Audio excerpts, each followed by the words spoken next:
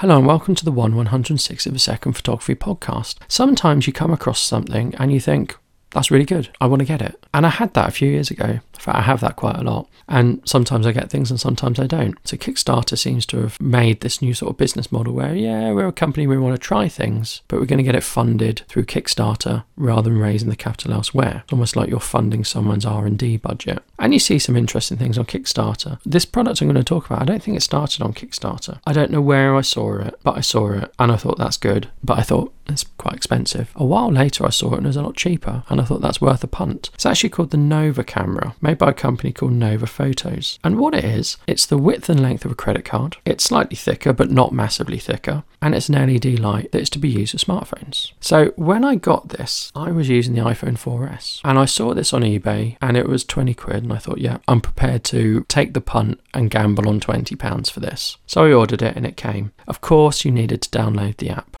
So the idea is it's got LEDs in, and when you want to take a image on your smartphone at night time, or the lighting's not very good, you're indoors, you whip out this LED, you hold it up, it acts like a flash essentially, and it improves your photography. What couldn't go wrong with that? That sounds great, doesn't it? 20 quid, drastically improves your smartphone photography. It's small enough you could put it in your wallet, you could put it in your pocket, you could actually stick it on the back of your iPhone. It charges off micro USB and it works over Bluetooth. The app is free as well. Seems really good, doesn't it? But it's a complete failure. And why is it a complete failure? Let's find out.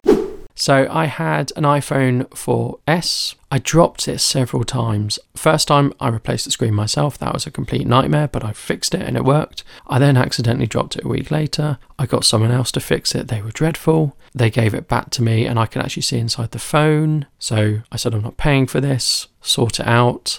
And they sort of did. It was working. And then I broke it again and I got someone else to fix it and they couldn't fix it. So in the end, I think I had to send it away, my iPhone 4S. So I sent it away to be fixed and the company I sent it away to did a great job. Really good. They just seemed to be this warehouse that fixed iPhones. I'll try and put a link in the description because I was really impressed with their service. So I will sort of give them a shout. And then later I upgraded and got the iPhone 5C. By this point, I'd forgotten about the Nova camera. Later still, someone gave me an iPhone 6S, which was great because that had a better camera. That shot in 4K and did other things. So I thought, I'll get the Nova Cam app for it. Can't get it. The app isn't actually in the App Store anymore. I think the website is still up, but you can't get the app. So from that point of view, it's a complete failure. From other points of view, the app wasn't as good as the native camera app. The native camera app in iPhones is really good. It's all automated, but it does produce nice photos. It is easy to use. It is quick and responsive. The Nova app wasn't quick and responsive. It did take pictures. It took a while to review them. It wasn't brilliant. There are other apps like Moments that are better, in my opinion, than the native camera app because they allow you to do more things. They increase the functionality. This app was worse. So what would happen is you would turn your Bluetooth on. You didn't have to do any pairing. It would sort of find the light. Imagine this, you're taking a picture in low light or in the dark. You're looking through your smartphone screen, you can't see anything. So you press a button, the LED lights up and that illuminates the subject and then you can take your picture. You can acquire autofocus, you can take your picture and then it really illuminates. It gives out a lot more light for a short duration. We're not talking like a flashlight, like a speed light or a strobe that gives under a second of duration. It was about a second of duration and then it took the picture. Immediately you're introducing a lot more light. You can hold your smartphone in one hand and the LED light in the other. I even found a way to sort of put it on a light stand just using one of those tripod adapters for a smartphone. So you could do quite a lot with it. It was wireless. You could even put it in a softbox or through an umbrella if you really wanted to. But for me, the big Achilles heel of the whole system was when you looked at those pictures, what had changed was the ISO and the aperture. And really, when you're taking pictures of people or things at night, you want the shutter speed to change. You want the shutter speed to get faster so that you can capture motion and you don't get blurry images. So this is great for going to a party. This is great for going out and taking pictures of people in low light. However, what changed was the aperture. The aperture changed to control the exposure rather than the shutter speed changing. And I could tell that because if I took a picture with the system and without the system, I could tell the depth of field had changed. The ISO seemed to change. You didn't get such grainy images. But the whole point of it to me was that the shutter speed would change and the shutter speed didn't change.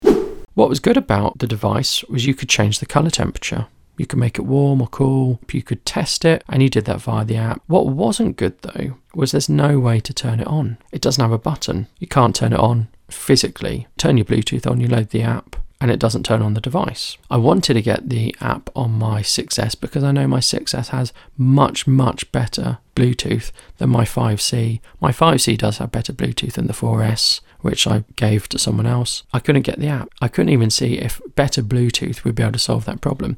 So to turn it on, I need to plug in a micro USB cable to it and sort of plug it into a USB charger just for a moment, just to turn it on.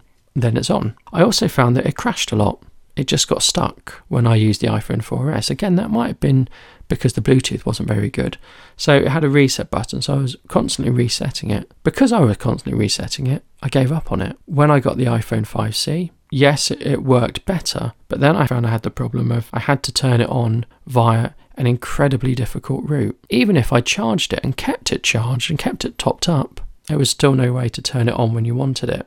Imagine you're going out, you've just got your smartphone and you brought along this little LED. You also need to bring along a tiny little smartphone charger so that you can turn this thing on. And suddenly the convenience it gave you is negated by having to bring 3 items with you or 2 additional items to your phone. You're always going to have your phone on you. Bringing 1 additional item is neither here nor there. Now you've got to bring 2. Now you've got another step to activate this. It now isn't as good as it used to be. The idea of smartphone photography is you've always got it with you. It's spontaneous. You take it out, you unlock it, you load the app, you take your picture. Now you're having to take it out, load a different app, turn on your Bluetooth, plug in the LED into a little charger, wait for it to sync. Oh, now I can take my spontaneous photo. It's not going to happen. And when it does happen, it did improve photographs through my smartphones. But sadly, it's not worth it. So it was such a good idea, and at the time I don't think there was anything else that did it. I know now you can get a Godox smartphone trigger for flashes, but this was really good. Other alternatives are you could just bring an LED with you, like an Amaran AL-M9 or a Sakani one, and that will give probably the same level of output. They're not quite as compact, they're not quite as small, and certainly I would never think about sticking one of those on the back of my smartphone. I would think about getting one of those detachable bits of Velcro that I could put one side on the back of my smartphone and one side on the back of this LED, and I could put a pretty good device together. But no, I don't think with even small LED panels you can do that. So it was a brilliant idea, but it just didn't work. And why didn't it work? The app wasn't very good. The communication between the two wasn't very good, and it didn't have a dedicated button. I'm holding it now. It looks very sleek. One side is white and one side is black. The only input you've got is a port to charge it and a little reset button on the back. But really it could have done with some way to turn it on, even just a little switch on the side. Don't have to adjust power, just need to be able to turn it on. You can change the power in the app and it sort of does it automatically anyway. But it could be a very good modeling light. It could have worked for video. The downside really was you had to use it through this app. So even if you had a power switch on the side and you just wanted to add a little bit of light, it didn't need to be this automated synchronized thing where it produced a tremendous amount of light in a short period of time. You could just use it as a normal LED and just held it up and use the native camera app. I don't know why they didn't do that. And probably I'm guessing the company doesn't trade anymore. The website's up. When I got it through eBay. I didn't buy it through like a main retailer, so it was probably on the way out when I bought it. But I took the risk. I've got a few decent shots with it, but it's not something I'll be using very often. But it did illustrate to me how such a good idea can really fail because of the way it's executed, or decisions can be made that really mean things don't stack up, and in the end it's not worth bothering with. Have you had any products like that? I'd be really interested to know. Don't forget I've got a new website, 160spp.com. You can find my episodes there and other things to do with the podcast. Follow us on Facebook, check out the conversation on Twitter, and don't forget it'd be really useful if you could leave a review on iTunes. Thank you. Goodbye.